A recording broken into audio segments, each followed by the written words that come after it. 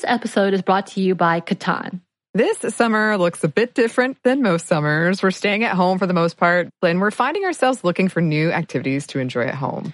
Catan is a board game for 3 to 4 players, ages 10 and up, although younger kids can play with adult guidance. It is a great way to keep families engaged and off screens, even if it's just for a little while. And those opportunities are hard to come by. And it's really easy to pick up.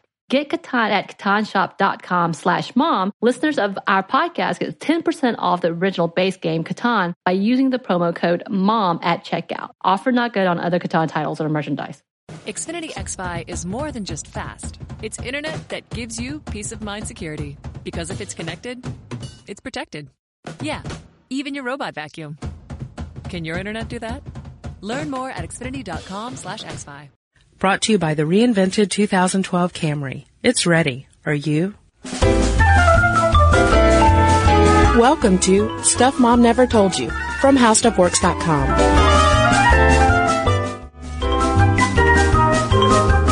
Hello and welcome to the podcast. I'm Kristen. And I'm Caroline. And since it is August of 2012, I think we can say that the presidential election season, though it may be in November taking place, is in full swing. Oh, yeah. Attack ads. Oof. Fact checking. Yep. Campaigns. Baby kissing. Buttons. Political buttons. And one big theme of this election cycle has been the female vote. For a while there, it seemed like everywhere you turned, it was just vagina. I know. There were all these arguments about what birth control meant, how we should be giving people birth control, whether we should be giving people birth control, women's bodies, who has control over them, etc. And who will provide the most of these platforms that are typically associated with women and our causes that we like to support. Everyone, it seems like, is pandering for the female vote. So the question we wanted to answer is whether or not women really do vote all that differently from men. Because I remember a few months ago, I posted something on our Facebook page about how politicians were courting the female vote. I believe it was specifically how the Democratic Party was targeting the female vote. And there were a lot of commenters who took offense at women being seen as this, monolithic voting bloc. Right. If you have a vagina, you will vote such and so. Yeah. Because obviously it's not entirely true, or else political strategy would be way easier. Right, exactly. Well, women as a whole, if we are talking in terms of blocks, women did not really vote in huge numbers until kind of recently in our history. Yeah, and things really started to ramp up in the 60s, 70s, and 80s, which coincides with the influx of women into the workplace, and also the rise of second wave feminism, which we tend to give hat tips to. And it was around this time that we really started to get more politically active, even though we had had the right to vote in the United States since 1920 with the 19th Amendment. So in 1980, we have Republican candidate Ronald Reagan, old Reagan, coming in with a lot of good messages, about family values and such. But he was also emphasizing during his campaign staunch opposition to the Equal Rights Amendment, which was something that feminists especially wanted to get passed. It would be a constitutional amendment, basically saying that men and women have to be paid the same for the same work.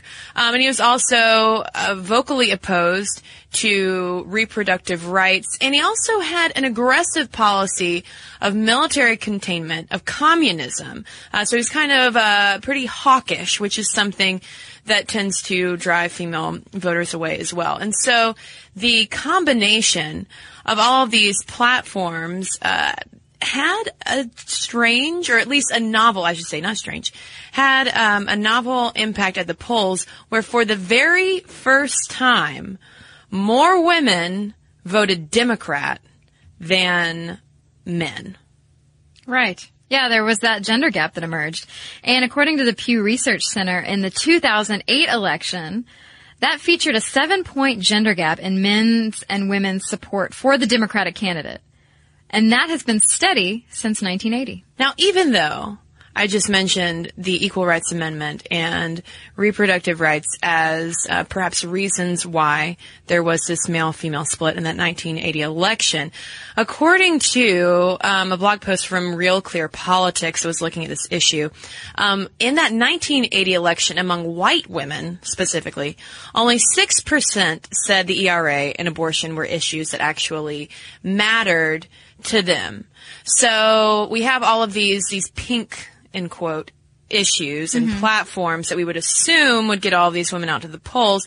It might not actually make that huge of a difference among all of these voting groups within under the umbrella of women voters. So, as political scientists for this podcast, let us continue to scratch our heads as to what has shaped this difference between men and women voting. Yeah, because obviously it's, like Kristen said, it's not just gender. There has to be more that is affecting decisions, because some types of women go for some policies and platforms that are radically different from what other women support. And so obviously, I mean, isn't that, we have opinions. We have opinions. Do we have opinions? Did you know that men like different things too?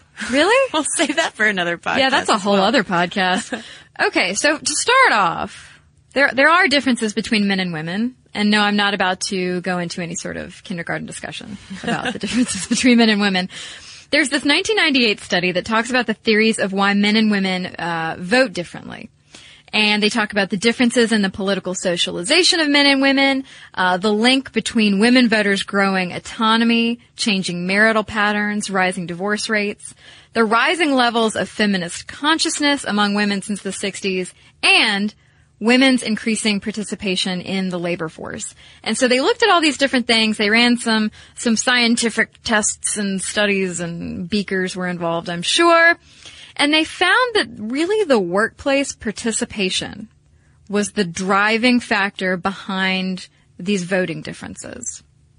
Yeah, it was all about economic independence and how that was shaping the way women perceived the role of government. Because with that, you can attach to it perhaps pay in the workplace, pay equity in the workplace, welfare, supporting children if they're single mothers. And to boil it down to three major things, and this is coming from Susan Carroll, who is out of Rutgers University at their Center for Women in Politics. She sums it up nicely saying, well, here's the deal. Women are more likely to be poor, old, because we outlive men, and single, and especially single mothers. And with the steady increase in proportion of women into the workplace, we're thinking about all of those factors even more as we become these economic autonomous beings. Right. And so this 1998 study that I was talking about, it's in the American Journal of Sociology, if you are curious. So all of a sudden women are being exposed to these gender inequalities at work, and they're a little bit more economically independent. They're getting out of the house. They're developing thoughts, so to speak. Mm-hmm. And not to say that if you vote more conservatively that you aren't developing thoughts. No, absolutely not. I was being silly. No, it's absolutely that just as more women enter the workplace, there sort of becomes this different perspective that develops. Yeah, and then from a more philosophical standpoint, research from the nonpartisan Pew Research Center have found that women tend to favor a more active and altruistic role of government, whereas men prefer to see the government as promoting individualism, not being quite as heavy-handed. And this actually reflects the kinds of platforms that women would espouse way back when we first got the vote during an era of progressive maternalist platforms that sought to help out the poor, the children, and the elderly. Yeah. We we think that there should be more help for women, families, men, everybody in the public sector. And that is because we tend to depend more as women on the public sector for the social programs, for employment, for things like that. And so we do say a higher percentage of women say that the government should do more for the poor, the children, and the elderly. Yeah, and this also ties back to family, which we've already touched on a little bit. And the thing is, this was something coming out of a 2010 BBC article. It's less so much about staying home with the kids these days, but about finding that work-life balance. And they were talking to Rosie Campbell at University of London, and she offered the example of, if I'm going to be out in the workplace, then I need the state to intervene more to provide things like childcare, which again goes back to maternalist platforms, which goes back to that altruistic framework of government. And we're not saying, again, we are talking women as a giant umbrella right now. We will start to narrow this down and whittle this down a little bit more. But as far as large trends go, that is one of the big things. Got to tell you about Best Fiends. It's the game pretty much everybody's talking about. Morgan number 2 plays it sometimes before we start the show. You know, it really challenges your brain with the fun puzzles, but it's also a very casual game, so it won't stress you out, which is perfect these days, right? What's great is you can use the game as a way to connect with your friends and your family, all while social distancing. The game is so much more than your average mobile puzzle game. It's 5-star rated with over 100 million downloads, thousands of fun levels, and tons of characters to collect. You know, there are new in-game challenges and events every month, so the game's always fresh. You'll never be bored with it. You can even play the game without using Wi-Fi. So, here we go. You don't want to miss out on the game. Join millions of Americans and a lot of us here on the show who are already playing this fun puzzle game. Download Best Fiends for free on the Apple App Store or Google Play today. Just go over there, hit download Best Fiends for free, Apple App Store or Google Play. That's Friends without the R, Best Fiends. Check it out. I do think you'll like it. Friends without the R, Best Fiends. This episode of Stuff Mom Never Told You is brought to you by HelloFresh. Get fresh, pre-measured ingredients and mouth-watering seasonal recipes delivered right to your door with HelloFresh, America's #1 meal kit. HelloFresh lets you skip those trips to the grocery store and makes home cooking fun, easy, and affordable. And while we're under a quarantine, I will say HelloFresh has so many recipes. It's been wonderful because it gets me out of my rut and I'm able to try new recipes instead of my same old, same old. And they offer contactless delivery to your doorstep for easy home cooking with the family, so you don't have to have those stressful meal planning and grocery store trips. Even better, HelloFresh's pre-portioned ingredients means there's less prep for you and less food waste. So if you're ready to try some of the delicious food from HelloFresh, go to HelloFresh.com/momstuff80 and use code MOMSTUFF80 to get a total of $80 off, including free shipping on your first box. That's HelloFresh.com/momstuff80 and use code MOMSTUFF80 to get a total of $80 off and free shipping on your first box. Additional restrictions apply. Please visit HelloFresh.com for more details. One of the major trends that you knew we were going to get around to was whether a woman is married or single. And in 2011, 62% of single women voters leaned Democratic. Just 31% leaned toward the GOP. Among married women voters, however, it was more evenly split, 45% to the right and 48% to the left. And actually, according to the New York Times, I did not realize this, single women are one of the country's fastest growing demographic groups, more than 1.8 million more now than just 2 years ago. So I don't know what's going on. But anyway, we as single women make up a quarter of the voting age population nationally. That's not necessarily people who are registered to vote. That's just voting age population. And these single gals lean Democratic, but tend to be fickle about actually going and casting ballots. Yeah, a lot of times we will label ourselves as independent voters or swing voters. We'll wait till the last minute to decide who we like. Although, I mean, waiting a while to decide who you like, that's not It's not bad. We're just making up our minds. Yeah. Right? Yeah. Everything's fine. Everything's fine. But of course, marriage is not, marital status is not the only big variable here. Race is a huge one. We've talked a lot about how capital W women swing Democratic, or at least they have since 1980. But if you look at it on a along racial lines, Democrats have not actually won white women since 1964, which was reported by the Washington Post. Non-white women are far more likely to vote Democratic. So, in this New York Times article from 2008, looking back at the 2004 election, the non-white female vote was 12%. So 12% of that female vote was made up of non-white women, if I can say that and not sound confusing.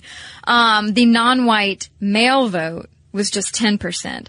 So they break it down as women are, as a voting bloc, less white than men were, that's in quotes, and non-white women are more likely to vote Democratic than white women or non-white men. Are you with me? So we have a more women have a more racially diverse voting pool. Yes. And in fact, Clinton's re-election in 1996 marks the only year that Democrats have won a plurality of the white female vote since 1980. Mm-hmm. And in fact, white women are the largest bloc of social conservatives. So there you go. We're a very diverse group, women. We are. We are entirely unpredictable, it seems like, as this podcast goes forward. But one thing that you can rely on women to do a little bit more than men come Election Day in November, that's vote. We get out to the polls. According to the Center for American Women in Politics at Rutgers University, for each presidential election from 1980, I mean, it's a watershed year for us. 1980 to 2008, our most recent presidential election, more women have cast ballots.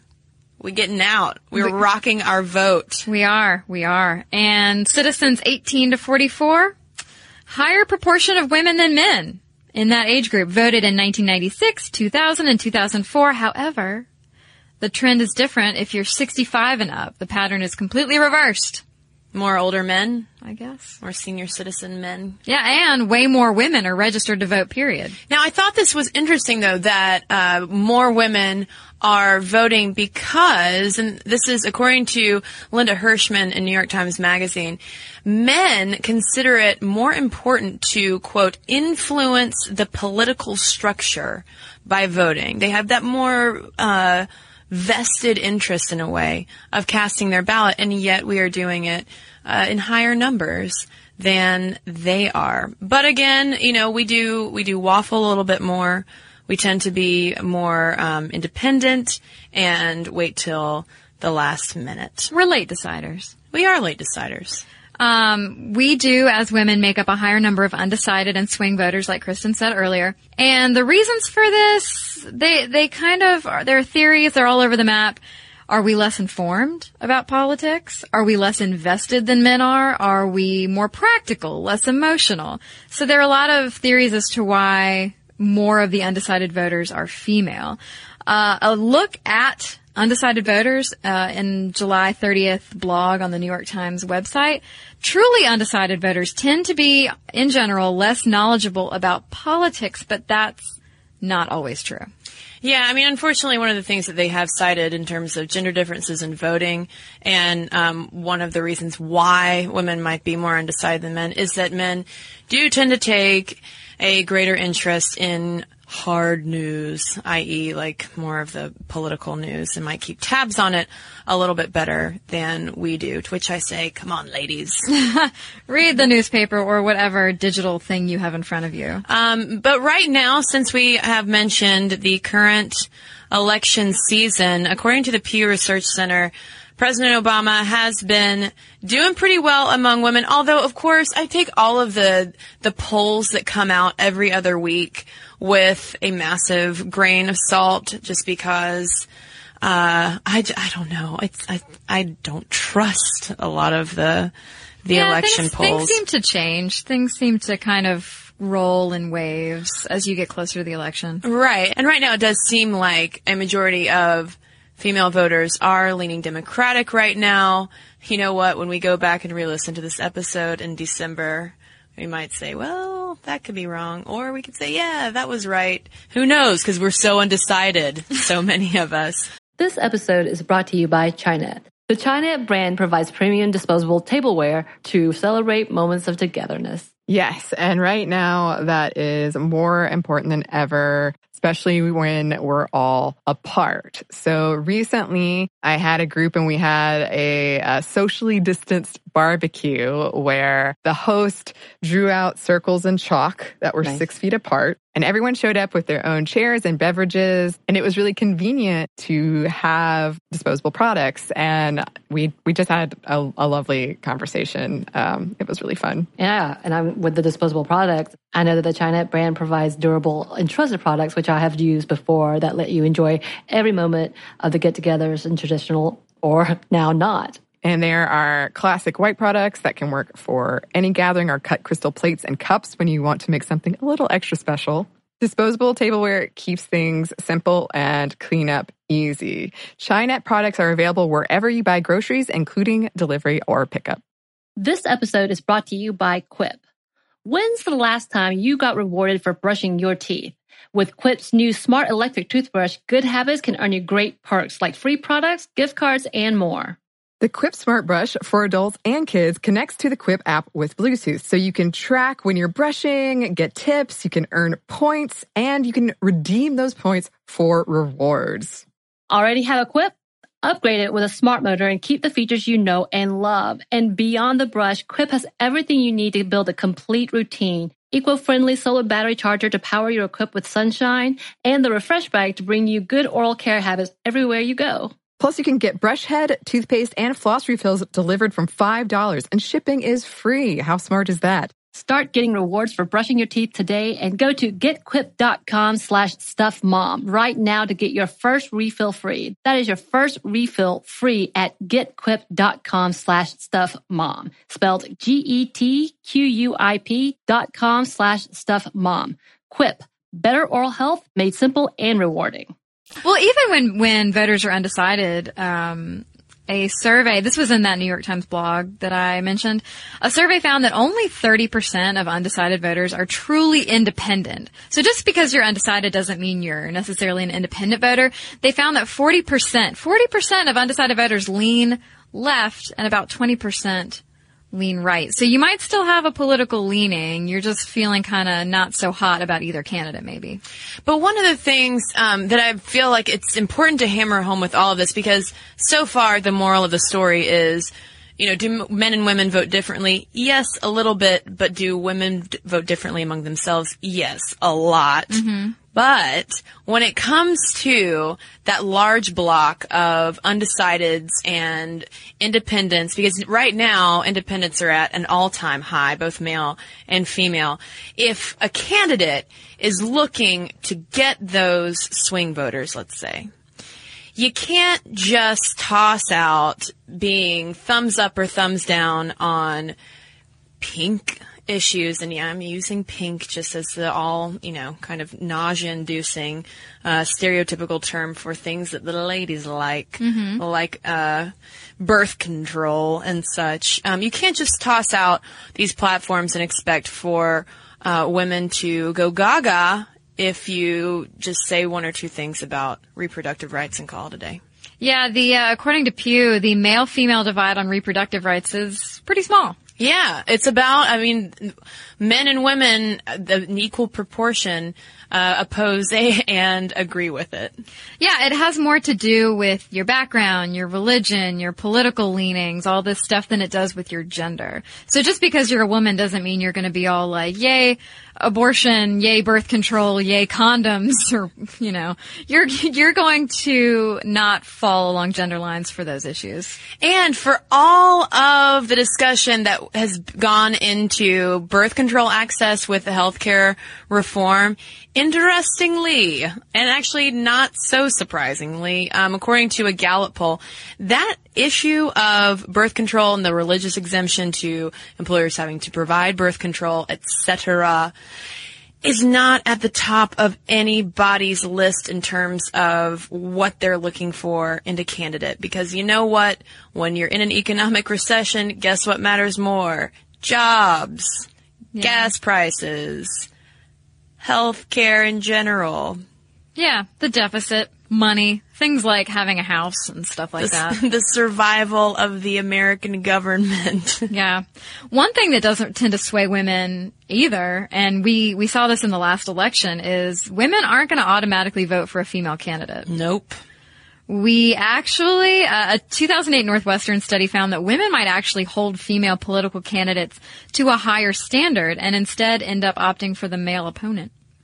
Yeah, they had, this Northwestern study had participants basically free associate candidate qualities based on like a picture of an attractive fictional male, an attractive lady, and the women in the study said that they would be more likely to vote for an approachable seeming male candidate than an attractive female candidate.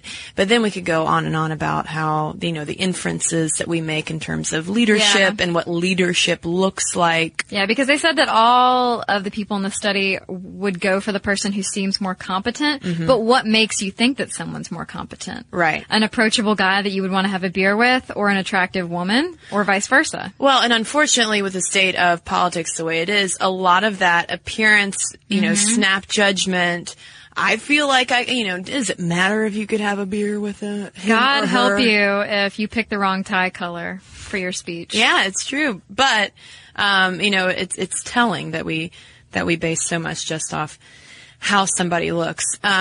So, do men and women vote differently? Yes. Do women vote differently among themselves? Yes. Will women vote for women? Maybe. I think that this is one of these situations where we have not so much clarified the question as confounded it even more. Well, I think it would be interesting to hear from our female listeners who maybe have gotten guff from other women for the way they vote. Yeah. Whether they lean left or right. If you maybe have been made to feel like you're making the wrong decision because you should stand with your fellow women on some issue. Right. Yeah, and I think, I think it's a good thing that there isn't a clear answer of women vote this way, because that is one of the most frustrating things, I think, for women who are informed and who are politically active, that there is an assumption that we are a giant voting bloc, where that's really not the case at all. America is huge. Yeah, we vote according to what is important to us, and based on your religion, your background, your family, anything like that. How you feel about education, whatever. You're going to vote according to what you believe is right and what will help you. Mm-hmm. So, and that's different for everybody. Not what kind of underpants you're wearing. Really? Really? Oh, well, okay. I'll cross that off my list. Although I do not have empirical data to back that up. So, send us your thoughts on gender and voting. Momstuff@discovery.com is where you can send your letters, or you can head over to Facebook and leave us a comment there. And in the meantime, we got a couple of letters.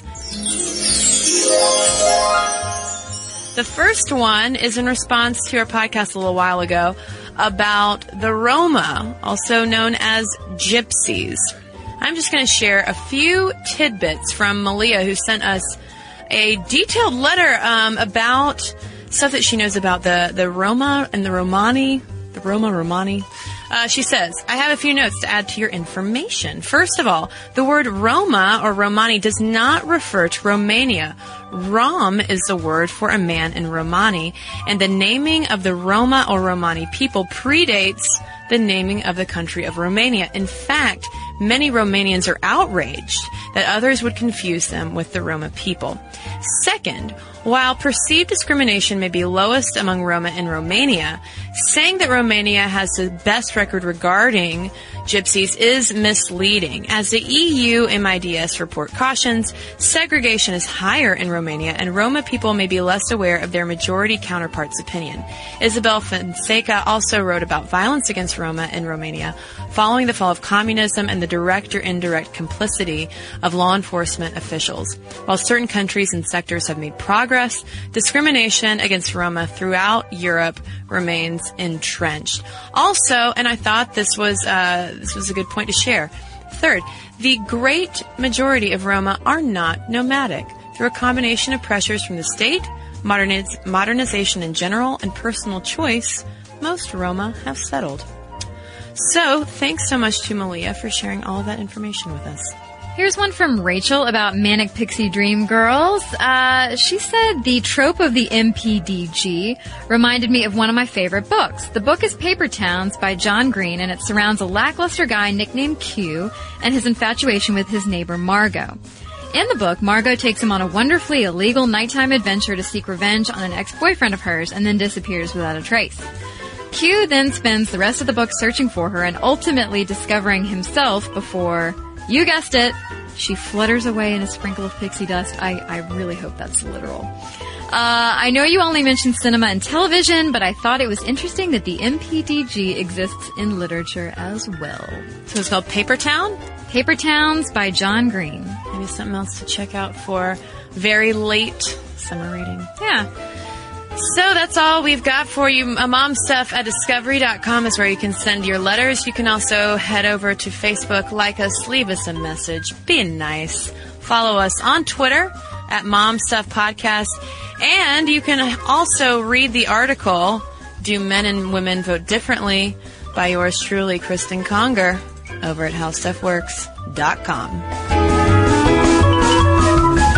For more on this and thousands of other topics, visit HowStuffWorks.com. Brought to you by the reinvented 2012 Camry. It's ready. Are you? If you crack open an American history book, it's sure to be filled with founding fathers, bloody wars, and the inventions that brought this country to the industrial age. But there's a whole other world that waits for us in the shadows. Tales of unlikely heroes, world-changing tragedies, and legends that are unique to this country's spirit. So join me, Lauren Vogelbaum, for a tour of American history unlike any other, through a new podcast from iHeartRadio and Aaron Mahnke's Grim and Mild. Get ready for American Shadows. Listen to American Shadows on Apple Podcasts or wherever you get your podcasts.